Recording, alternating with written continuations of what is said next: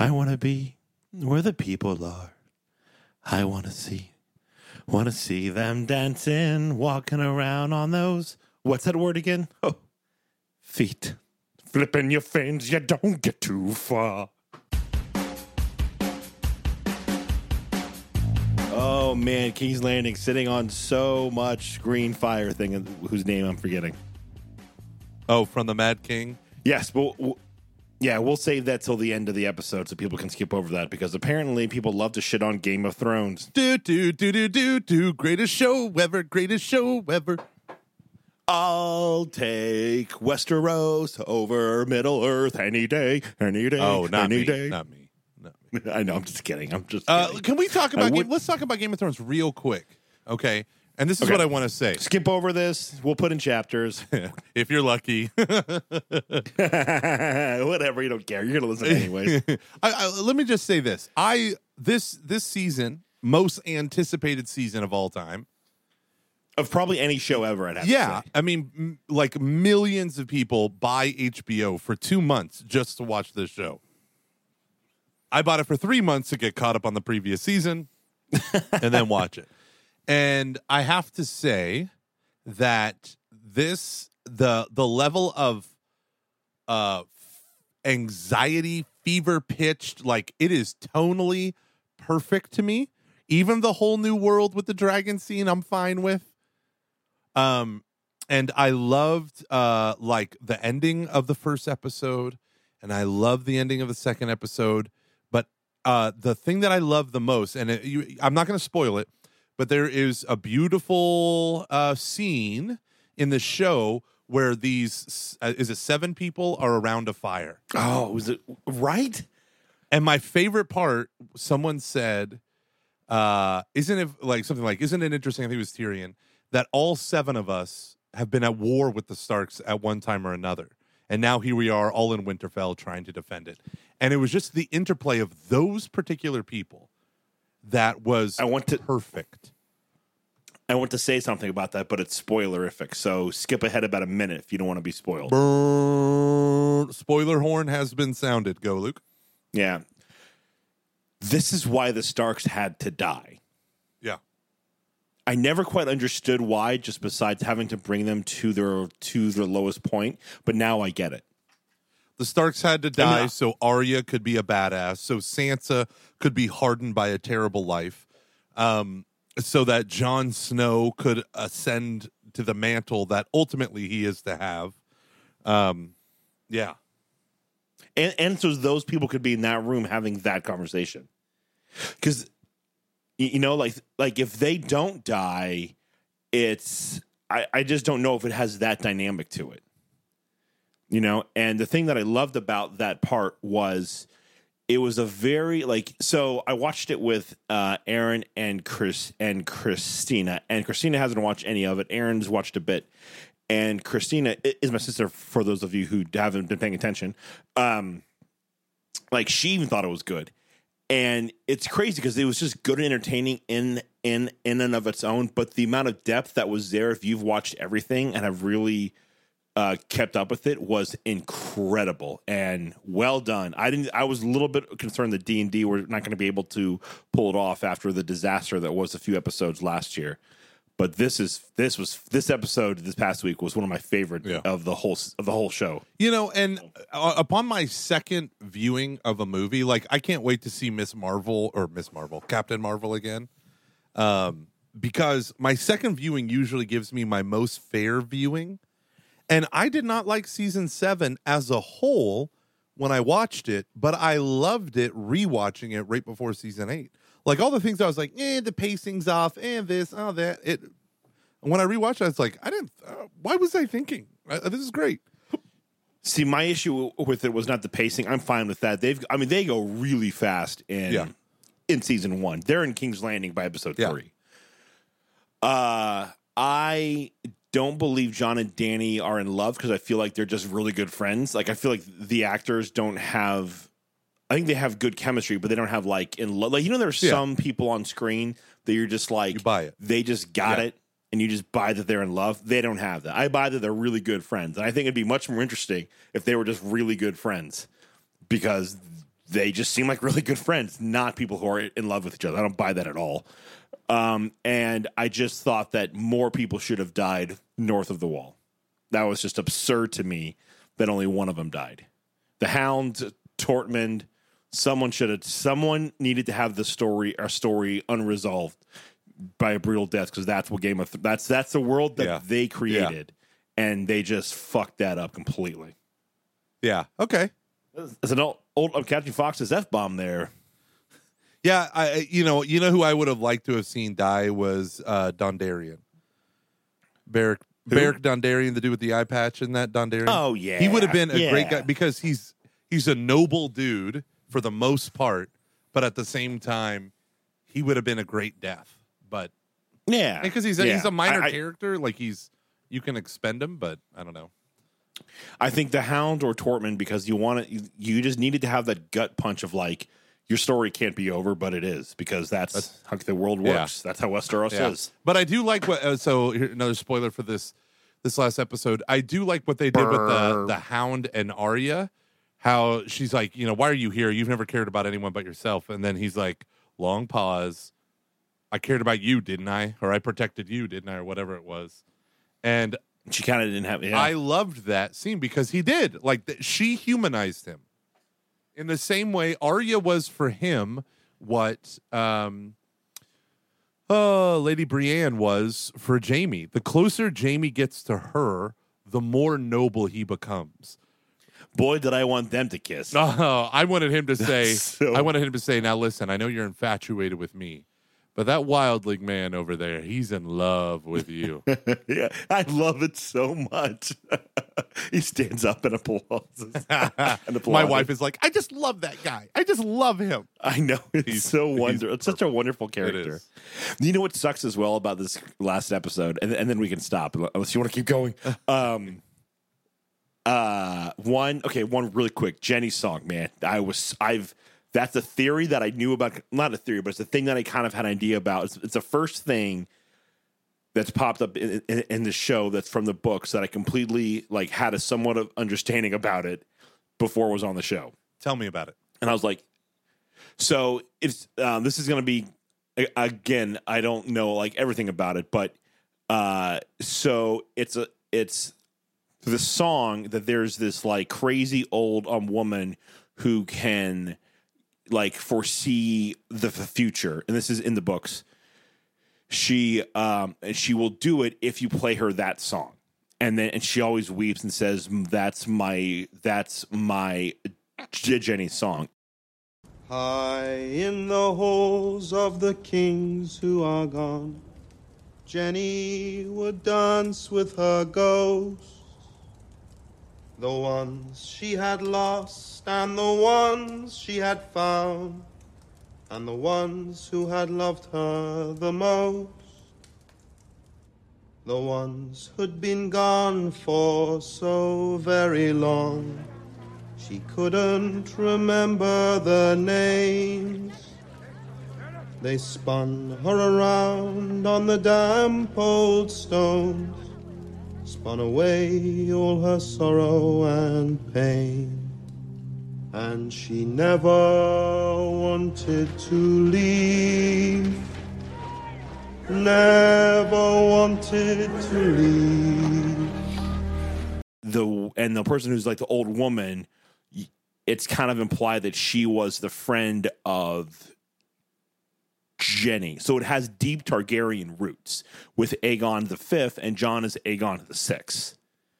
So it's something about, I believe it's tied into the Blackfire Rebellion, or the Blackwater Rebellion, which was a rebellion within the Targaryens against other Targaryens. When Jenny of Oldstones came to court after marrying Prince Duncan Targaryen, she was accompanied by her friend, a dwarvish albino woman who was reputed to be a woods witch in the Riverlands. Lady Jenny claimed that she was a child of the forest, although this was not true. After hearing the Woods Witch prophecy that the prince that was promised would come from the line of Aerys and Rhaelia Targaryen, their father, Prince Jaehaerys, insisted that they marry. The Woods. I thought their dad was Prince Aegon V. The Woods Witch was present at the tragic destruction of Summerhall in 259 AC and was believed to have died there. However, she somehow survived and returned to the Riverlands, where she mourns for her friend Jenny. And it's at Summerhall. Like, didn't the thing that happened at Summerhall is part of that whole rebellion? Yeah. That was an old rebellion where they burned that. Isn't that where they burned it to the ground, right? I think that's where like the Dragons End or it's the beginning of the end of Dragons or something like that. And so, because it's kind of like in a weird way tied into John, because it's about the end. It's just one. It's like an awesome song, and it's about the end of like a thing, and it's about the splitting of the Targaryens, which I think we're seeing with John and Dany. So So I think it's cool because they use it like if you understand it in the books, it's a really cool. It's like just a great like reference. Yeah, so that's cool to hear it in the story, and then it is a little bit prophetic to what's going to happen. I think in terms of people of like having like a real violent event. Yeah, and then also the split of the Targaryens. When Robb Stark, King of the happen. North, stops at Oldstones when en route to the Twins, which is where he dies, Robb recalls a song about Jenny of Oldstones to his mother, Catelyn Stark. Ooh, I didn't know that. And like, this is the thing about Game of Thrones. Like, this right here is why people love it. So there was this tweet that I saw where a person was like, "We can do better," and it was showing that all of the trending topics here in the States were all Game of Thrones characters. I'm just like, screw you. Like, I get it. You're like a holy Catholic, but like, this is a really badass. Say that story. again. Say that again. There was someone on Catholic Twitter who had some posts, and she had a screenshot. He or she had a screenshot of all of the trending topics here in the United States, and it was all Game of Thrones character. And the tweets read, "We can do better" or something that. There's a lot of people on Twitter just crapping on Game of Thrones. I'm like, you don't like. I'm just like, figure out why people enjoy this show, and then decide for yourself if you think that's stupid or not. Most people don't like it because of the stupid boobs and because of all of the violence. They like it because of the insane plot and the crazy backstory and how the backstory actually relates to the main plot in a really beautiful and kind of complex and very nuanced way.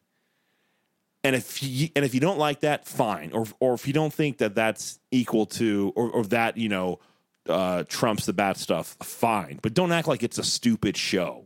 Yeah. Or that it's like, not. I'm just. Ugh. I hate when people crap on things they don't understand. It drives me crazy. I just hate when people crap on stuff I like. That's probably true as well.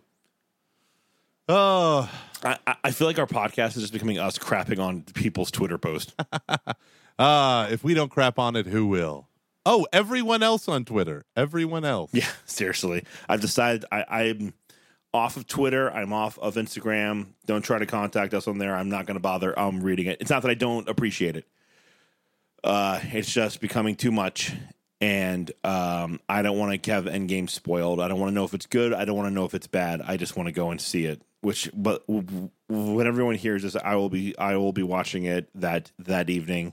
I'm not going to respond to your text. I appreciate them. Yeah, but I think I need a break, man, from all of it. So. Dude, I'm telling you, man.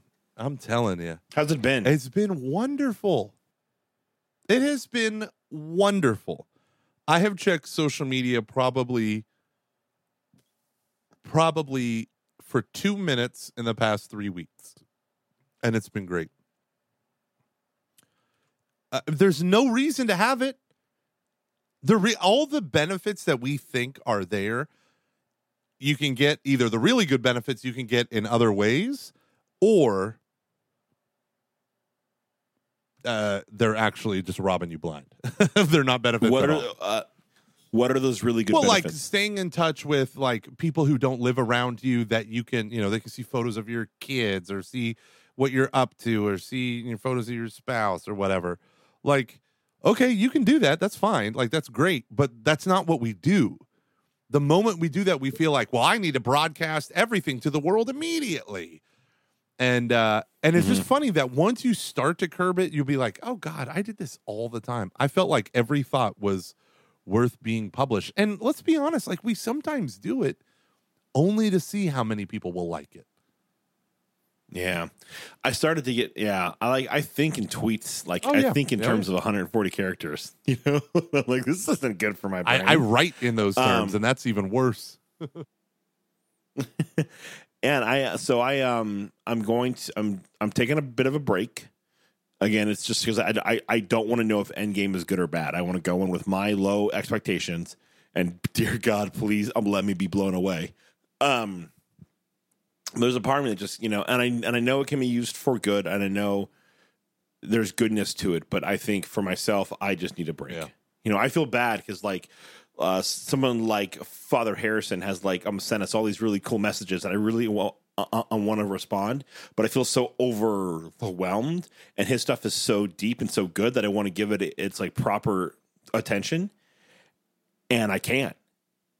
Like while I'm on there, I feel like I can't because I want to like dive deep, but I feel like how I use Twitter is in these like half a minute, 1 minute burst. And that's not enough to process these really deep, awesome, long thoughts that like he's taken the time to write. Interesting. Yeah. I don't want to, I got to get away from it, and I'm happy that I am. And I kind of feel like a little bit like the big thing that stopped me before when you were kind of on our whole Anima Technica Vacua kit, which we still are, I think, but why I always justified my use of Twitter, especially, was because I wanted to be on there for the podcast, and it's been really great. I've connected with a lot of amazing people on there, and connect in fun ways, but I feel like now we are established enough that I don't really need to be on there. Yeah. I mean, we probably could to do some better marketing, but I'd rather put more effort into my job, into my wife, into and into Patreon. Into Patreon. Yeah. No, I mean, well, yeah, because it kind of sucks because that's always the first thing to go when life gets really busy, as it's been during like. What's your like when you get really busy? What's the first thing to go for you? When I get really busy, what is the first thing to go?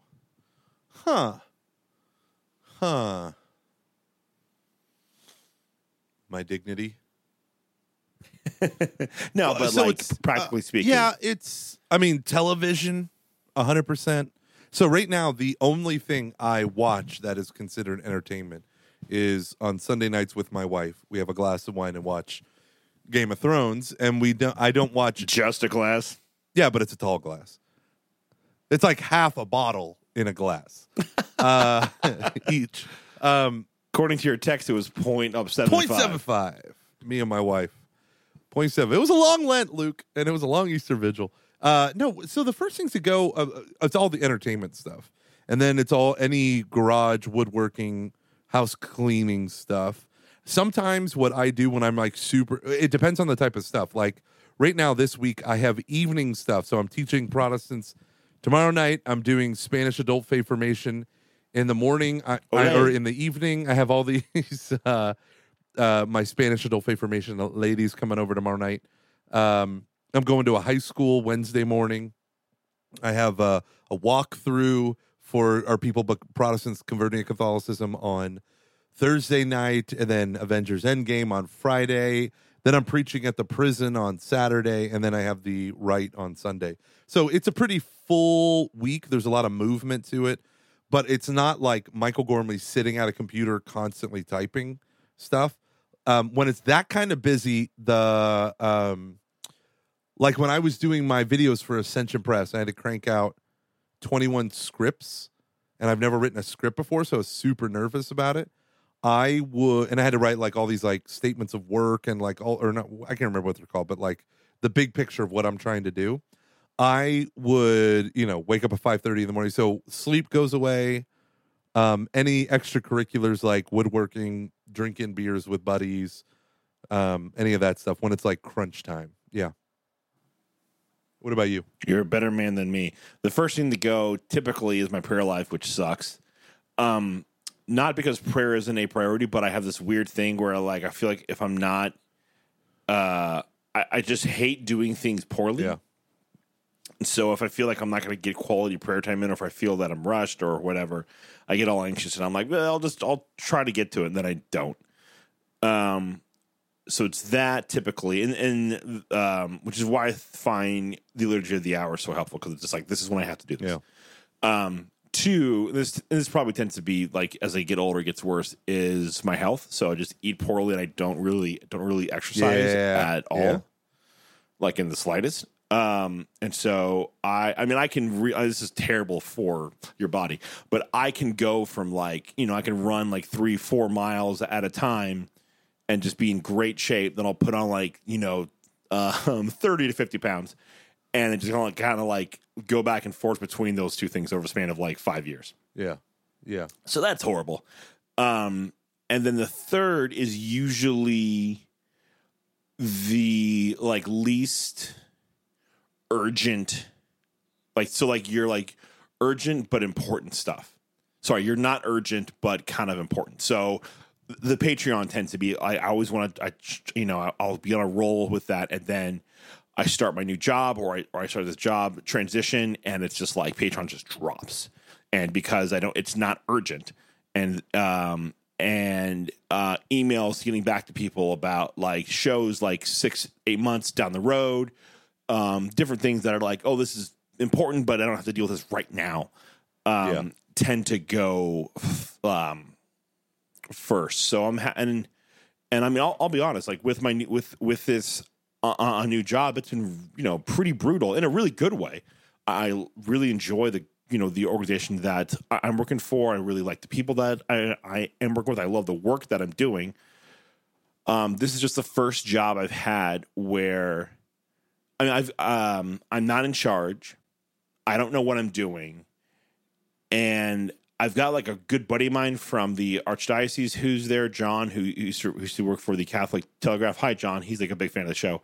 But I don't have anyone that I've worked with at any sort of like, I'm sorry, I hope John doesn't feel like insulted by this, but kind of like all the jobs I've had over the past few years, there are people that I have known for like half my life, or like a really, really long period of time.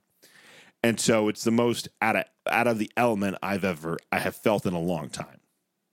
So probably since moving to Eureka 10 years ago, because that was the first time that like I moved anywhere where I really didn't know anyone that well. But even then, I at least knew what I was doing. So, anyways, this is probably the most out of control or barely hanging on I have felt in terms of like work in a long time.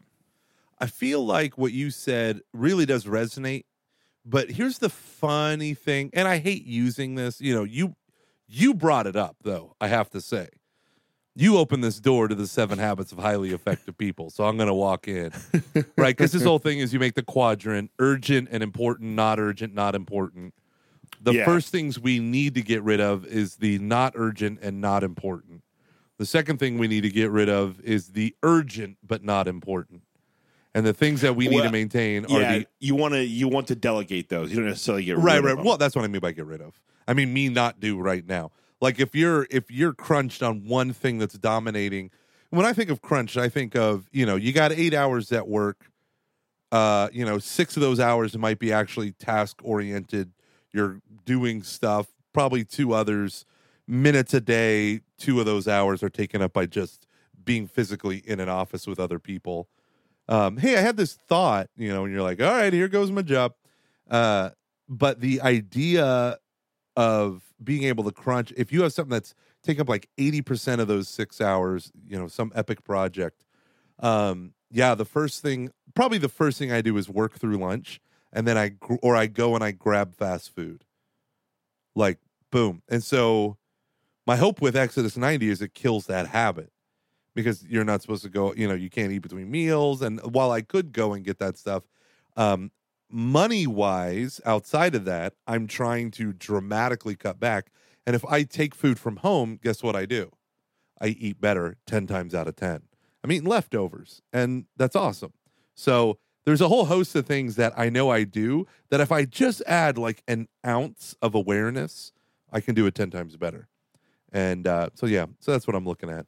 That's interesting. The ounce of awareness. Yeah, because I think like if I could do anything over once I knew I was going to take this new job, I wish I'd gone to you and said, "Hey, man, I'm going to be really swamped for the next like 2 months. So you might have to take over like more of the Catching Foxes stuff than like of like some of the stuff that I do, which really isn't a ton, but like just like can you deal with like like these live shows." Yeah. And maybe just kind of post one thing a week on to Patreon and we can say, hey, everyone, we're really like, and it's a busy, I think we're also, this is kind of like interesting too, is really trying just to like, trying to learn when can I be really, really good at something. And I think for us, so for example, Lent is an actually insanely busy time for us. You have RCIA, and then you do a lot of parish missions. I was really busy this past Lent because I always had, that's when I switched jobs. And it was quite emotionally and, just time intensive because it was somewhat out of nowhere. And in hindsight, I'm like, oh, how can we anticipate, just being more aware of what's going on, being more intentional about it. So like, some of the podcast stuff is going to have to give. Yeah. So for people who don't know, I asked Luke if we could switch to Monday nights, which creatively can tend to be the worst nights. But if we can do this on Monday and I can start editing quickly enough, like people talk about workflow all the time. A lot of people are like, Mike, you cut Luke off in the middle of a sentence. It sounds like the middle of a sentence, but that's because I totally changed the topic on Luke, and then we just ended the show. And so the topic that I changed wasn't really relevant. And then literally like within 1 minute later, we were like 3, 2, 1, end. But everyone said it sounded like I just cut you off or like it just ended. But like things like that, like being able to like, I want to up the game for Catching Foxes in so many ways. Originally, when we put Patreon together, we thought, well, if we got $5,000 a month from people, we could buy video cameras and then start doing YouTube videos. But the idea is all I want to do is carve out more time to make the audio better. And then what I want to do is chop up the audio to make them available on YouTube, either in digestible segments, animated slideshow, I don't even know. But like, I want to double down on that side. I think it'd be fun, but like, I have a face for radio. I'm under no illusions that I am not a handsome, attractive, individual that can woo people to the silver screen. Well, but anywho. But sorry, no, go ahead. Hey friends, Gomer here, and I wanted to interrupt our broadcast so Luke and I can make money from our other friends over at CatholicMatch.com. If you don't have a profile and you aren't already married, then what are you waiting for? It couldn't be easier to start a profile right now. Make sure you put Catching Foxes Made Me Do It to find the right kind of Catholic to meet up with, maybe watch a little Game of Thrones together, and then immediately go to confession with each other the following morning. Listen, we've all heard those love stories and chastity socks about God sending Mr. or Miss Right to someone out of nowhere, some mythical perfect timing, it all fell into place. Well, that's cool and all, but there are actual practicing Catholics who are single and ready to mingle on CatholicMatch.com. So take this as your mythical sign from God to get to stepping. Head over to CatholicMatch.com, and if you still aren't convinced, and I don't know how our brilliant series of ads hasn't done the trick, then just read some of those success stories. Broaden your search, expand your horizons, and pursue your vocation like a frickin' grown-up. Man, that was good. I like that. Thanks to the fine folks at CatholicMatch.com for supporting our show for some reason yet again.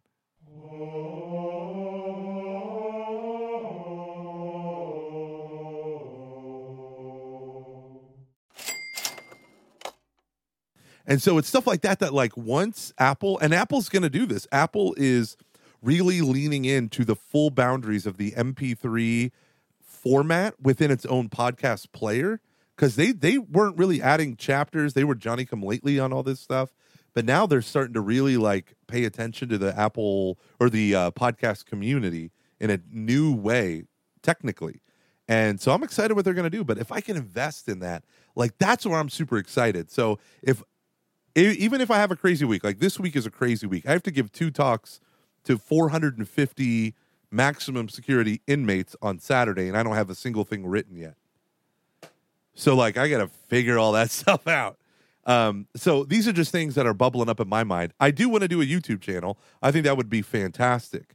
Right now I'm just thinking like, but there's so much more within the audio format that we can play with. And I want to bring this back so it just like to the topic, so it's not like so meta, and it's just our podcast. Us talking about our podcast. I mean, but I think you. That's a really good point that you just brought up there. That was a really great example.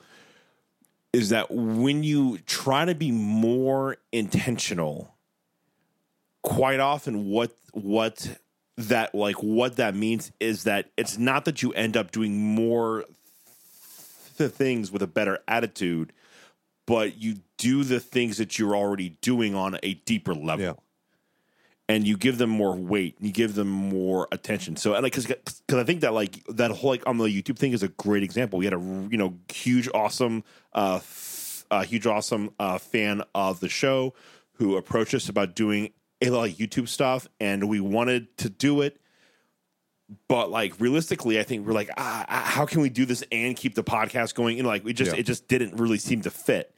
And even though like in our minds, like, well, it should fit. And I think there's this big push now for people to go on to YouTube and to be like, more like video oriented. And that's fine. I don't have anything against that. But I think for us, we're called right now with where we are in our lives to be more in potential. And that ultimately means trying to make this podcast better. Yeah. Or continue. Like we've had a lot of talks about where do we take the direction of it, and like trying to like view it as like, okay, we're on album number if like you were to view the life of the podcast. This is a really dumb analogy, but it does work. This is what happens. We have to spend 7 hours in a car together. We kind of talked about like where are we going to go with this, and I said if we try to view the podcast as albums, we're on album number 3 right now, where we had the first big hit. We did a good job in the sophomore slump, potentially. Like we had a good second album, and now it's like, do you have that staying power, which is what the third album ultimately is, and that's where most bands tend to falter. Isn't album 2? The ones that have staying power, they make, Help, or they make Rubber Soul on album 3. So that's very weird. No, but it works because this is the thing. Like you have one group of fans that want you to never change. You have another group of fans that want you to evolve. Then you have a new group of people that are dissatisfied with like the past and bringing it up.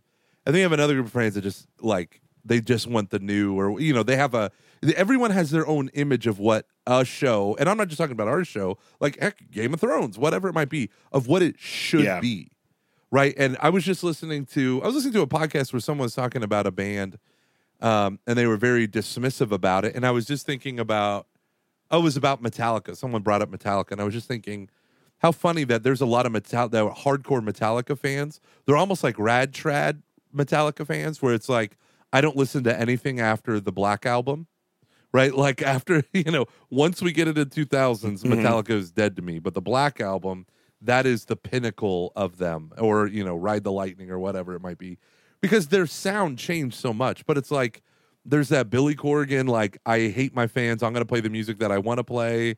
And then he finally has to deal with the fact that people would just walk out on his shows if he didn't say, the world is a vampire, right? Like all these things, like they want what they want. And it's just so difficult as trying to create something interesting that's still interesting and not the same old thing. It's got to be interesting to us too.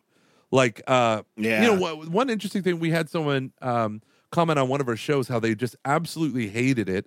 and they felt like it was so alien to all the rest of the shows. And it was just an interview that we did that I thought, like, I liked the interview, but I got, a couple people say like, oh, I really like that. But he made these comments. He was like, it was not, I've listened to every one of your episodes and it was so bizarre because it was nothing like anything else. And I was like, huh. Like, I didn't get that feeling, but it was Which interview was it? It was the Prisoner's Perspective with Mike Savage. Oh, yeah. That was kind of a left field thing. It was, but it was like an interview with a Christian guy who had a conversion in prison, and he's going to tell you his story. And he's just a funny, interesting, quirky dude. I loved it. I loved the conversation. I had people come up to me, and they were like, that episode, like, changed me. And I was like, okay, like, people loved that episode. But when this guy wrote it, he said, like, I just thought that episode, like, it literally didn't make sense to me with what you're doing. And I was like, maybe that should have been a B-side, like just like this thing, but I loved it. But here's the thing, and this is like, there are times when I struggle with from a Christian perspective. I'm going to try to, like, just so, again, I don't want it to get too, like, on the meta, so just us talking about our podcast and try to keep it on task. So, on topic, I mean, but, sorry, I'm not trying to come down on you or anything. I'm trying to say it to myself. I struggle with, when does intentionality become selfish? Sometimes. Okay. So, and this is what I mean by that. So that I remember, I don't even know if I told this to you or not. I think we've talked about it since then, that right before the scandals hit, I was like, I feel like the podcast could end. We've talked about this. Yeah. Yeah, and I'd be, like, okay with it. I'd be dead inside, but like that we did what I wanted to do, and then the scandal thing came up, and I was like, never mind. And now, and I just don't. And now we've become this, like, this thing that people pay for us to do this. Like, we have people who pay us a lot. We are beyond, like, it's insane that these people pay us to do it, and we are so blessed and we are so grateful. And I feel such an obligation to them to make sure we have good content every week. It's weird though when you start doing this, because you have a thing you want to say and then you say it, and then it's like, then what? So this tension between that, like, expectation of you having to do stuff, and then this thing of, like, well, I only did it because I had a thing that I wanted to, like, say. And what happens when I don't have anything else to say? And I want to be in. This is why there are times I've thought I've gotten really jealous of people who have seasons. Because I'm like, you can just take a break for 2 weeks. That's amazing. Now, I don't want to do that because I'm talking to you and I love doing this. So, like, every time that I'm tired, once I sit in the chair, it's just like it's go time, But I do struggle a bit with when you're trying to create stuff, or if you're trying to, like, work on anything. What's the opportunity cost of your intentionality? So if me wanting to be in, and let's just use the podcast as an example, but if we want to be more intentional with the podcast, that, and try to really bring our voice to it and talk about things we are interested in, that's at the risk of, like, alienating a huge portion of our like audience, a lot of which who pay us money to keep doing this. And so it's kind of like, what do I owe them? Yeah, that's true. So if, like, if you're a band and, you have a label that has, paid you $500,000 because they believed in, like, like what you were doing, and you're a pop punk band, and then all of a sudden you're just like, what I really kind of want to do is write a Counting Crows album. And you're just like, in your whole, So, like, some bands do one for them, one for the fans, one for them, one for the fans, one for them. That's what the Coen brothers do as well with a lot of their films. Huh. Okay. Is they just, like, switch it up, So, like, True Grit's for everyone. Inside Llewyn Davis is for, like, them, their hardcore fans. It's a little bit less accessible, a little bit more of a risk, a little bit more of just, I don't know how you do that with podcast, especially one that's week to week. Yeah, it is. It's interesting because like, especially then when you like, throw into the whole let your yes mean yes thing and let your no mean no. yeah. And that's where I mean, like, where does the intentionality become selfish? I'm not saying that the Coen brothers are. They have the financial, they have the audience, they have the financial freedom to do that. Yeah. But what if you don't? Yeah, that's really interesting because I feel like I owe such a debt to the Patreon listeners, and it's given me a motivation that exists outside of my emotional desire sometime. Like I am exhausted to edit or to add chapters or to do, whatever. And it's like, no, this has to go out because we have people who are paying. But the payment is funny. The payment, it's not the money. It's that the money reflects or is a symbol of a commitment on behalf of our fans, right? Like there are literally people who pay us $1, $2, $26.12 a month, whatever it might be. Some people put in funny amounts just to make us laugh. But there are different things that people do. But just the idea that like that's a vote that's bigger than Netflix. I don't think there has to be a divide between what I need and what the fans need. But at the same time, intentionality needs to be I do feel like me and you need to get some better interviews lined up and, really start pushing the pavement with that in whatever way we can. But like that's what I mean though, in the sense that when life gets really busy, that's what goes. That's one of the things that goes. It's like we don't have anything lined up right now. I can't even think about it though right now. Yeah, so like when we talk about like in general when we're busy, like narrowly when I am really busy with work and I don't get to edit it, like if I have a Thursday night event, that's when I edit. So if I come home and it's already 10 o'clock at night and I'm checking in with my wife and doing whatever I need to do with my kids, when I sit down to edit and I'm burned out, fans will get mediocre show art and the best editing. The editing never dies. Like I will do, like I am compelled to put in YouTube clips or whatever it might be. Every show. Sometimes it's funnier, I think, when you're tired because you'll just take a risk. Yeah, that's very true. That's very true. But then I'm not like super creative when I'm that tired, or like things aren't like, oh, I should use this and use this. Like every time you talk about the emotional pain of leaving work at your old job, I always had in the arms of. Not because you had said anything. It just sounds like a sad song. And so I was like, here we go. Fly away from me, Luke. But the idea is, but everyone will know when I am really taxed because I will not create chapters. And I think it was an episode 2 weeks ago where there was 0 chapters, and it was because it was like 2 o'clock in the morning and I was still editing. And I'm like, screw this. I'm going to bounce it as an MP3, not as a WAV file. And I'm just going to do it like I used to do it. And boom, done. So yeah. That gets brutal sometimes. And it is. I hope this isn't too boring. Us talking about the podcast. No, I don't think it is because people do write in a lot to us, or I get stopped. People ask me all the time, like, what is it like to create this stuff and to try to come up with something creative? I had a beautiful experience with some youth ministers out in the Richmond diocese, and I did their youth ministers retreat. Hey, y'all, and a handful of them were pretty consistent listeners to the show. Some were bingers, some just jumped on, maybe a month or two ago.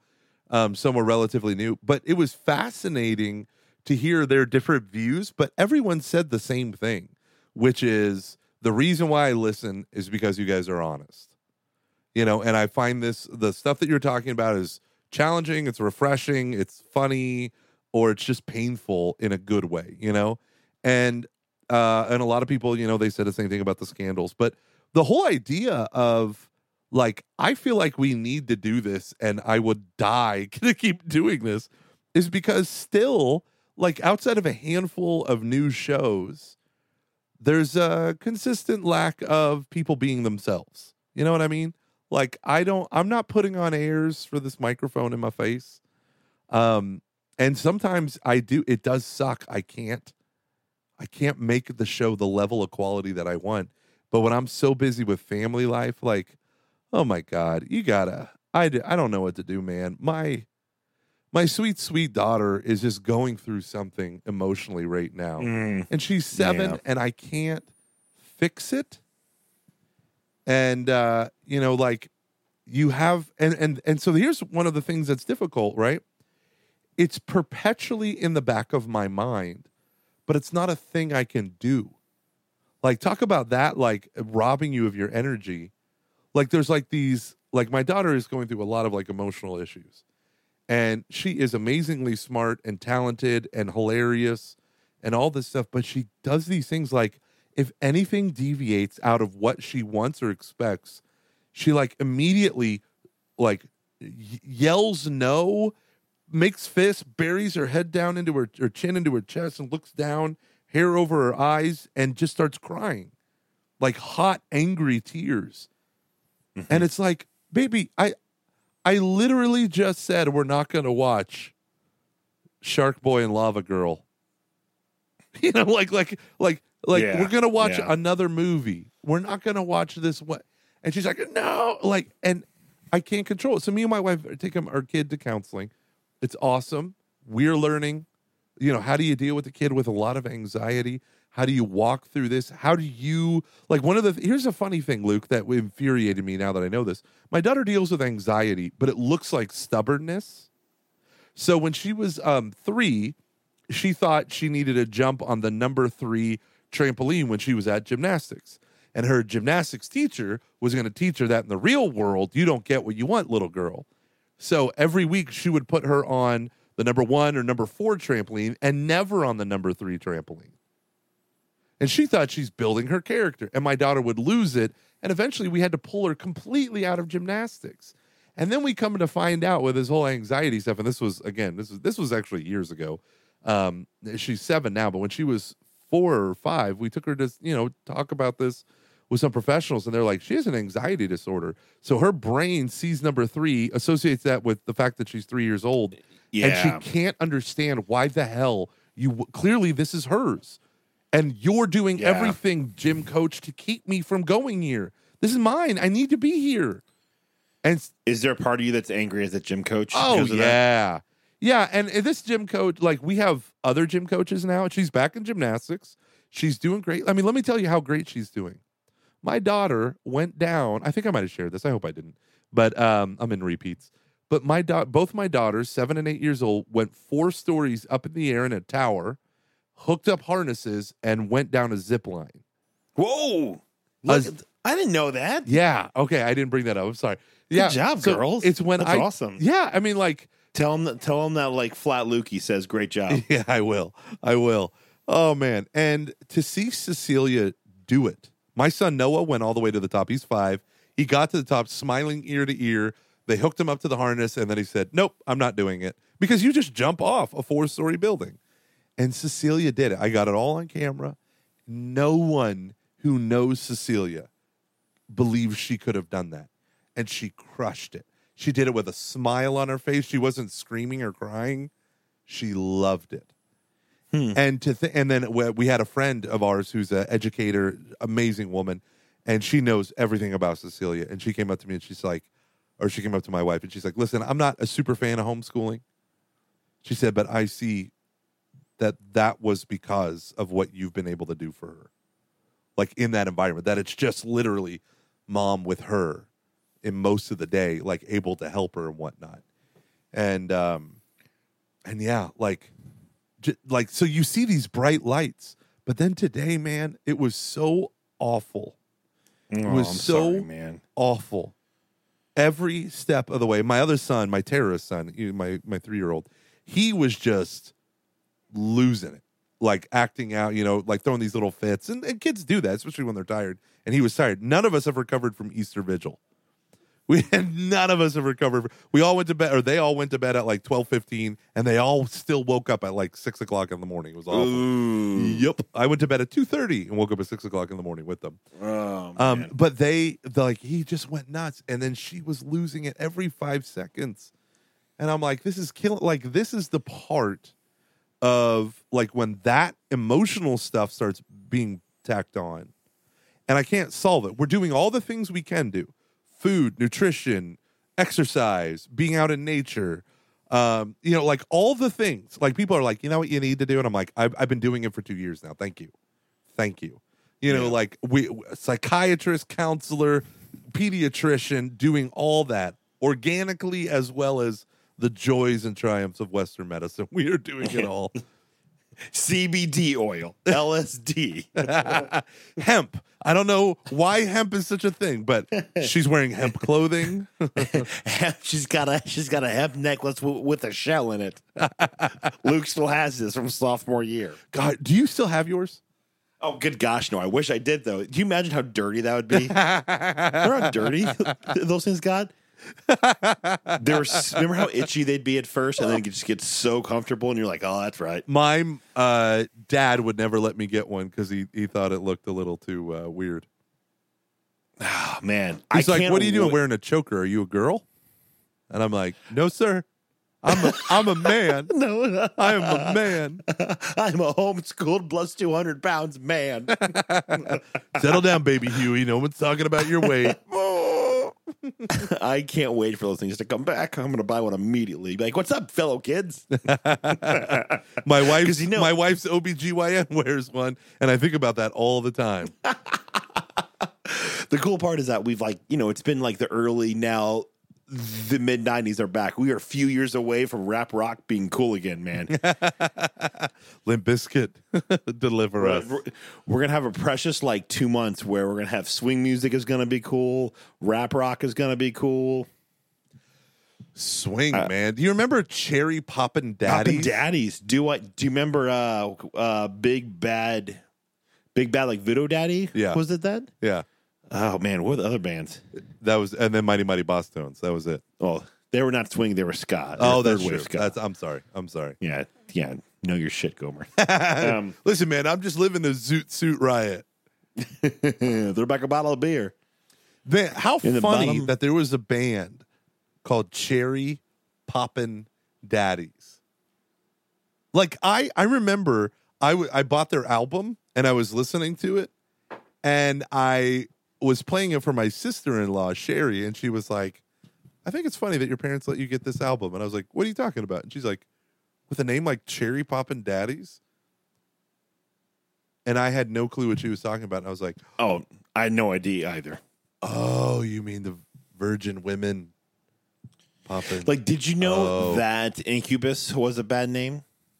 Well, it's like a satanic thing, right? Like an incubus of death. No, I don't. I actually have no idea.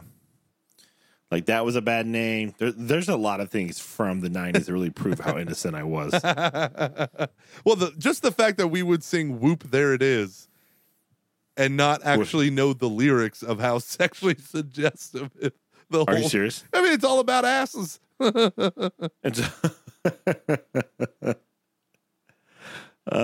So Incubus, a male demon believed to have sexual intercourse with sleeping women. I really love that one album of theirs. Pardon me while I burst. He was atheist and really wanted you to know that. Yeah, no kidding. No. Water over wine, hold my own and drive. Oh. Man, loved it so much. I thought it was 18-year-old Luke. Thought he was so deep. Yeah. There's a great song from Incubus and Crystal Method on the Spawn soundtrack. That's right. Oh, man. It's an awesome song. Dude, I love Incubus. I thought they were very good. They actually had an album called Morning View. Came out when we were in college. Super chill, really good. They got into that acoustic scene, didn't they? Pretty hard. I mean, they definitely went way more. I remember them getting way more mellow. Hey, what's the name of that band that was really popular and no one knows that they were like a hard metal band, and then they went maybe new metal band, I don't know, and then they started playing these like fun songs. Oh, where they're all in scooters and they're all singing. Oh, what was the name? I can picture the lead singer's face. He has the black hair. Gosh. I know like you're talking. It's not Goo Goo Dolls. No, because I mean, even though like they were kind of like a rock band, and then yeah, they it was just, after like, Goo did Goo Iris. Dolls. You know what? I think I know how to find out. I know what you're talking about. All right, they were Snake Plissken. Plissken, is that his? Yes, Snake Plissken. He is in the movie Escape from L.A. Escape from L.A. soundtrack. Here we go.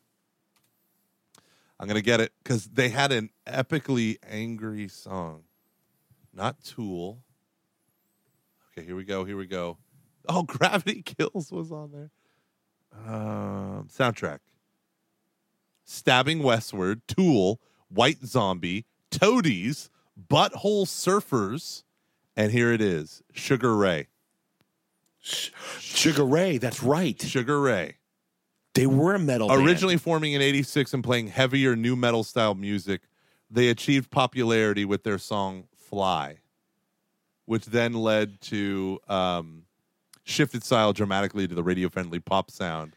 I remember they're in that one movie. I think it's Analyze This or something, and they're the band because it like they recorded it so that like the movie was made before they got big, and they were doing their hard sound, and then they got big, and it was released, and they were all like pop radio stuff. Yeah, and so I remember I'm watching, going, why the hell are they playing hard rock? It was so weird. Yeah, that's so right, funny. Sugar Ray. Sugar Ray, and the song that everyone will know is the main one is "Fly," and then "Someday." Someday, every morning. Oh, we just did two different ones. Yeah. There's a hello hanging from my pillow of my girlfriend's photos. Is that every morning? Yeah, every morning. Yep. Yeah. Is that every morning? Let me think about it. Every morning. Yeah, that's it. Nailed it. So me and my wife did something that we haven't done in a long time. Sex. Yep. And I think that was an easy joke. I'm sorry. No, it was an easy joke. I thought you would up the ante and go for a more risque sexual, like maybe like a sexual position. Like a position? Yeah, I know. That's what I was thinking too in hindsight. Sorry. Sight. No. That's a sin. That's a sin. Okay, never mind. What are you going to say? So, like, do you know how, like, in, like, popular culture became, like, really big to, how do I put this politely? Have anal toss sex? the salad of your partner? In the Catholic Church, would that be morally, I'm just throwing out, would that be morally acceptable? Yeah, as long as it's foreplay. Interesting. All right. Yeah. Go on. It better be. It's got awkward quickly. Yeah, no, people don't realize this, but so a funny story. So I was invited at our Life We just event. lost. So insert the Catholic match ad right there. But no, I was invited to Life Teen at our parish, and they were doing 3 weeks on human sexuality, and it was awesome. The curriculum that they came up with was spot on. Last year they did 3 weeks on pornography because the idea is you can have one night on chastity. All the kids hear is no, right? That's all they hear. So their goal was, how can they build a growing argument for the church's position that's, theology of the body and the do's and don'ts? Because kids want to know, like, how far is too far? Everyone asks that question. I don't think it's an inappropriate question. Right, I don't think it's an inappropriate question. Far the most asked thing. Yeah, how far is too far? Like it's Jason, what? Trying to make the gospel practical, which is the whole anyway. Sorry. Yeah, well, Jason Everett has this whole bit where he says, like, how far is too far is like saying, like, and he gets some huge football player and he has this thing where he carries the football player to the edge of like a steps or stairs or whatever, and he's like, how far is too far? You want to go further? You want to go further? And he's like, the idea is you're trying to push the line to the very edge where it's like, now I'm in mortal sin. Oh, well, all is lost. And I can understand his perspective, and I think there's a lot of truth in it. Like virtue doesn't walk right up to the line and walk your beloved right up to the line and then say, well, we never technically crossed. And so I appreciate that. But at the same time, it's like, but I want to know what can I do at each stage of my relationship. And I think for like a lot of, especially teens now, but for, pretty much everyone our age, I would say the like millennial age group, like the big challenge of our times is a split between grace and nature. And a lot of that comes down to, where's God in my everyday life? I want to know the practical, concrete examples. Yeah. And I think that's a really good practical, concrete example, which is why I agree. I think that's a good answer on his half, but I feel like sometimes people are too dismissive of that question. Yeah. And so within this, our Life Team program does a great job, like what is the human person from the lens of human sexuality? Or what is human sexuality from the lens of the human person? Those are basically the 2 nights, setting up the 3rd night, which is your questions about human sexuality from the heart of the church answered, right? So imagine freshmen to seniors in high school, for the previous 3 weeks, were submitting questions for this one Life Night. And they asked me to come out, because every year I do a Theology of the Body week of 5 days for our church. And I could not have been more excited for this. And at one point, someone asked, like, what are you allowed to do? Is oral sex okay? Is anal sex okay? Like all of this stuff. And he begins describing it. And it was so funny because he starts to get like super technical. And at one point he makes his hand into kind of like this, or this arm in like this swooping battering ram kind of motion. And I reached across him and I go, I think they get what coitus is. I think they understand what sex is. And we all just started dying laughing. And I was like, we don't need any more hand motions. And we're all like dying laughing. And then I said, but here's the deal. Like, everyone's wondering, like, can I have sex? Can I do this? Can I do that? The church teaches, right? Sex is made for something, right? It has an end. It is made for something. Okay. And that is procreation and bonding. Okay. Now we understand this, but at the same time, sex is also an incredibly pleasurable activity that God willed to be pleasurable. The pleasure is not to be despised, but that's not really our problem today. Our problem today is the pleasure just kind of consumes everything else, and we focus on it to the exclusion of its life-creating power. And so the idea is, right, the church... Is it to the exclusion, or at the at the exclusion? I don't understand the distinction. So I know I was trying to process. Sorry, that's a really weird thing to throw in there. Complete your thought, then I will go back to that. Yes. Okay. So I said to everyone, just learn this line. Okay, the 2 lines. The church grants great freedom in foreplay as long as it remains foreplay. However, nothing must ever make your spouse uncomfortable. Right? So if you were raised on pornography and your spouse was not, chances are your brain might have a tendency to go places that your spouse's brain doesn't want to go. The things that were common, if you come from a sexually permissive background and your spouse did not, right? So like Jason Everett talks about, his wife had many, many sexual encounters when she was in high school, right? She was looking for that, father-shaped hole in her heart, and any man would do, right? And it didn't do, and it undid her. And I think that his story and her story are very powerful together. And he basically says, I was a virgin when we got married, but barely, kind of thing. And I think those are very good understandings, but it's like 2 people without a ton of communication can end up actually hurting your beloved and using your beloved in the very act of trying to give yourself to your beloved. So when it comes to questions of stuff, like, I mean, today I was reading this sex researcher who was saying how routinely when I meet with other people in our field, we are shocked at the fact that high school and now middle school people know more about sex and sexual acts than we do.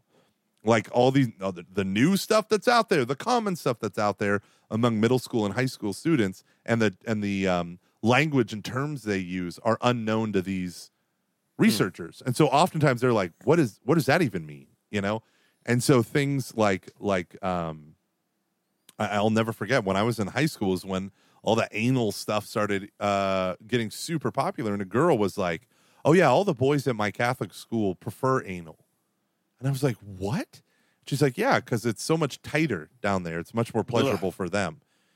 And I remember sitting there and she goes, look at you. You're blushing. This is so cute. And I was just, the whole time I remember thinking like, these women's vaginas have been so used that they are no longer sufficiently tight enough for these men. Ugh.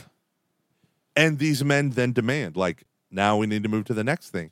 And so I was talking with someone, one of my coworkers. She does my job at a different church here in Texas, and she had no idea that in porn movies they actually had sex.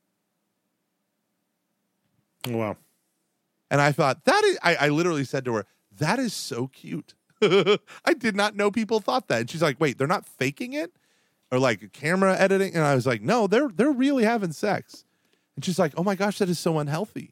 And when she said that, it reminded me, I think I might have shared this with you, but this one, I share this story all the time. There's a YouTube video of a porn actress being interviewed, and it's all like this horrible stuff, but it's fascinating that when it's like a porn actress being interviewed by a porn consumer, right? Some guy who, you know, like blah, blah, blah, like the things they'll say. And this one woman's like, well, you know, like before we do an anal scene, I won't eat for 24 hours.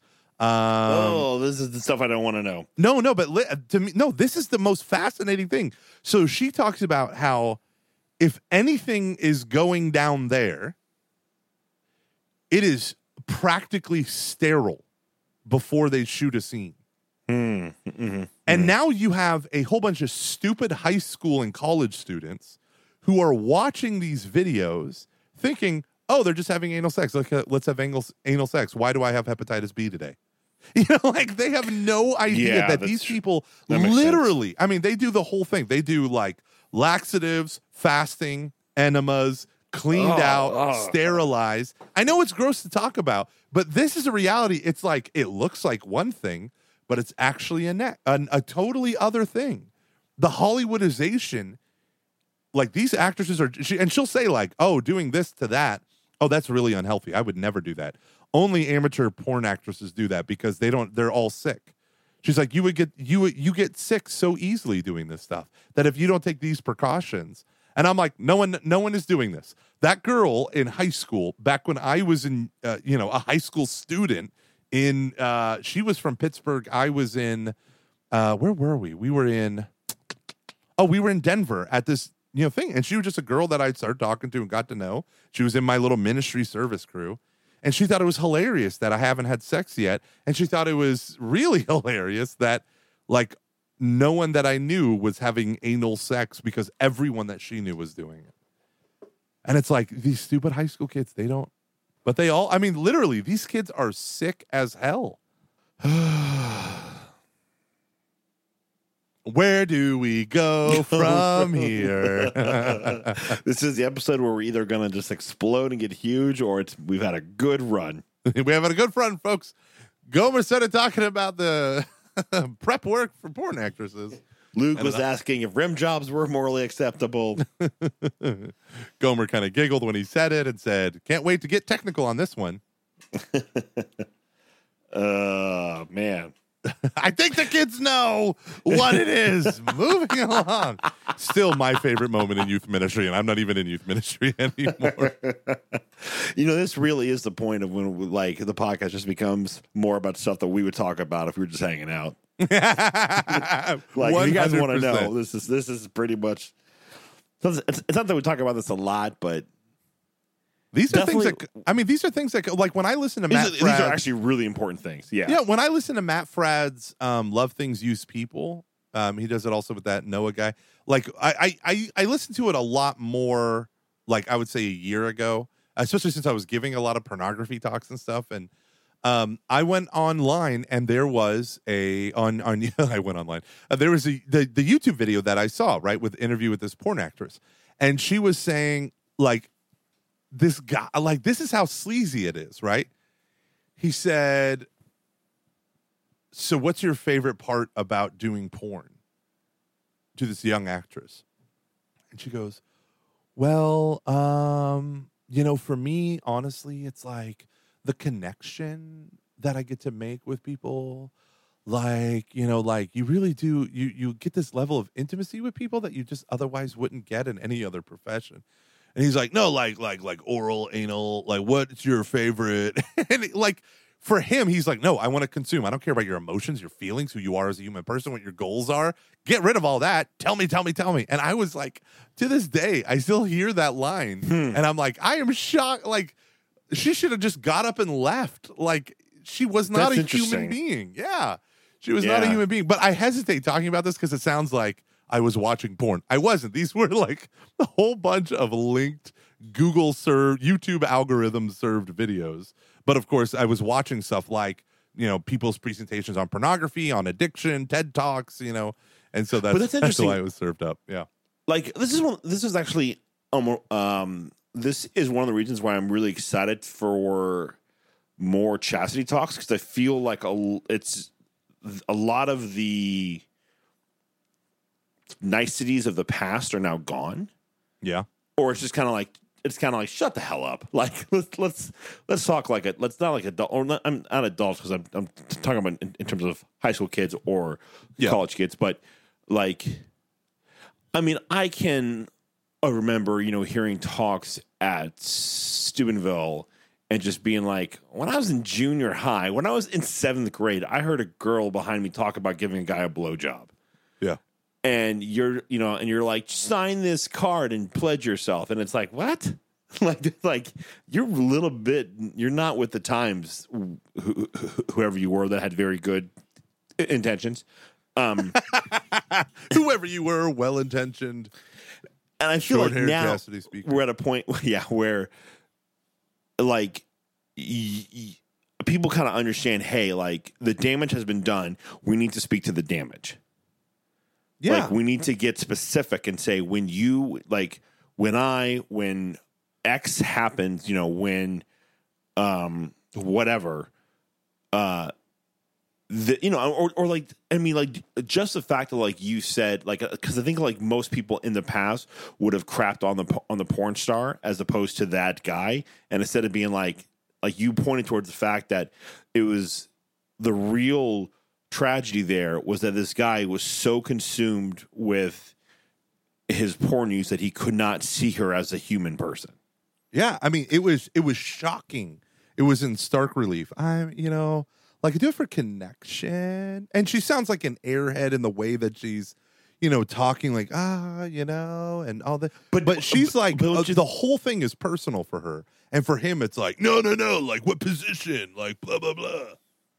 But don't you think that in the past people just would have crapped on the fact that a porn person was being interviewed for anything? Oh yeah, well, and in the past, and maybe bloggers would write today if it achieved anything other than Google algorithm kind of or YouTube algorithm hit, but like if it became like a famous piece, like if it was published in like the New York Times, like an honest interview with a porn star or whatever, I think people would crap on her and say like, oh really? Well, you're in the wrong profession if you want an honest connection with people. And I think that's totally true. But this person doesn't know that, or this person can't see that. And one of the fascinating things in Matt Fradd's book on the porn myth, he talks about how there's a woman who's a psychologist out in LA. And so like tons of her clients are porn stars. So she's become like this de facto porn star or porn actor therapist. And so they come to her and word got around and all this stuff. And she says, there are people who get into pornography typically get in for 3 reasons. They're addicted to sex, they're addicted to money, or they're addicted to fame. And the porn is their way to those things. And she said, and this was fascinating, She said the ones I'm least worried about and the ones who are better off in that kind of industry, and I don't know if this is Matt Fradd thing or I went and researched it more, but I'm pretty sure it's a Matt Fradd book, was the women who are addicted to sex. The women who are addicted, she said, I'm really worried about the women who are addicted to money and fame because they will do anything to get it. And if having one sexual partner isn't enough, they'll have 50. If having 50 isn't going to make you the big bucks or give you the big fame, they'll have 200. And there was a woman, and her name sticks out because she's from Houston, or her name is Houston. She has this famous, like she has the Guinness Book of World Record or whatever world record for the most, she had sex with the most amount of men. And she was interviewed about it, and she was like, and because she converted, she left pornography, not shortly thereafter, at some point after that. And she was like, it was the most painful experience of my life. There was nothing enjoyable about it. She was like, it was horrible. It was with like hundreds or something. I don't know. It was crazy. But I mean, she was like, I was in pain, down there for weeks, or it was horrific. And she left pornography, had a big conversion, and then apparently she went back. And it's like, and she felt the peak of awfulness, and yet even that wasn't. And I'm not trying to judge her soul. I don't. It's not like I'm watching these interviews every day, so I can't really remember the whole story. You catch little snippets, and it's like, oh, the Houston, that woman who converted, that woman who had that record. Like, you kind of link these things in your brain because her name is Houston. I live in Houston, but yeah, this whole thing, and I think she went right back to that lifestyle. And there was one woman who, I think it was that after porn documentary where she talked about, this one woman's like, oh yeah, I've done 300 movies and it's her first year. So she's done at least one movie a day every day. But if you make $1,500 and this woman's, let's just say she's addicted to money, make $1,500 a movie or $3,000 a movie. She's like, well, I'll just do the math. If I do 2 movies a day, guess what? I'm going to be a millionaire, in a couple years or, whatever, minus my life expenses. Maybe in 5 years, I'll be a millionaire. I'll get out of this life. Or maybe I'll keep going. Maybe I'll make $10 million. And then, and this is the deadly dangerous thing about it, Yeah. So I wonder what in her life is urgent but not important. What does she have to cut from her busy schedule in order to keep the main thing the main thing? Oh man, isn't it funny how it, like, all that does kind of, I mean, it's obviously, especially with the porn stuff, it's incredibly complex or insanely brutal. But a lot of times it does come down to just like an honest, can I confront myself honestly? And can I address those wounds and those needs and those challenges in intentional ways? Or am I just going to kind of like shove it down and just do what I can to make myself feel good, or just go, or like find different ways to justify this? Yeah. And when you run out of justifications, what do? And will the church be there for you, or will it have dismissed you? Like the guy who is the most famous man in porn, I recognize him from my porn watching days. He left it all behind. He's been on he's done a lot of interviews and stuff. He said, like, I was literally eating dog food. I had no money. And then someone offered me, X amount of dollars, and suddenly I can pay my rent in Hollywood. I wasn't an actor. I was a porn star. And then he became one of the most famous men in porn. And then he walked away from it all. And his story is powerful. I can't remember which of the anti-pornography groups did an interview with him, or they did like a little mini documentary, but it was powerful to hear him feel like, you just hate your life. So you drink and you do drugs. He's like, they bring drugs onto the set. Like, because they know, like, they got to get the film made. So you have to kill whatever is inside of you that's saying, oh, maybe all these cameras shouldn't be here while I have this intimate moment with another human person. Yeah. And it's like, who is going to, I always think of this in the context of pro-life work. Who is waiting for that mother on the other side of the door when after the abortion? And that's why I loved Franciscan University's pro-life ministry and our buddy Dave Van Vickle who did it. Because we were waiting for her. We told her as she was going in, we can love you and support you through this. And then when she came out, we said, we still love you and we can still support you. But now you need to find healing. And we'll help you do that. Yeah. I do get annoyed with a lot of people that say, like, I saw this one part that said, like, if abortion, there was this post on like Reddit last week, which is another reason why I just need to break from everything. They kind of like, this guy had a sign that said, if abortion is your business and so are the kids in foster care or something like that. He was just implying that like you care about abortion, but like I'm not about like foster kids. And I was like, do you know how many posts I see on like Facebook of people who like, are saying, oh, we have a foster kid this week, or we were able to go and like, hang out with a kid that like we fostered last year. Yeah. Like, I mean, probably almost every time, if not at least once a day. Like, there's a lot of people doing a lot of really good things, but there's a lot of people who could be doing more good. But there are a lot of active pro-life people doing a lot of really people who bring kids and women into their homes for long periods of time, who adopt, who financially support, all of those things. Yeah, there's a women's shelter here. It's a state or municipal women's shelter, and almost every woman on the board of directors is from my church, and it's for battered women and their children. And the first thing that happens is they have someone meet the woman at the hospital that goes through, helps them, holds their hand through a police report, entertains their kids if their kids are at the hospital with them, goes to them at the court date. And these are all volunteers, right? And then these women get a furnished apartment. And then when the women leave to go on and to start their new life, they get to take all the furniture out of that apartment with them, so they're not starting from scratch. Like, that's powerful. It's all donations. And it's almost all donations from pro-life Christians, because they are the ones sustaining so many of these industries. Yeah, it's really. And then I've got to wrap up here. I have to go to bed. It's easy to make these accusations without researching anything or seeing what's really out there, because if not, then it just like. And like, this is the hard part with like a lot of these people. Sorry, and this like sounds like I'm trying to be like these people. And this is true even in my own life with a lot of things.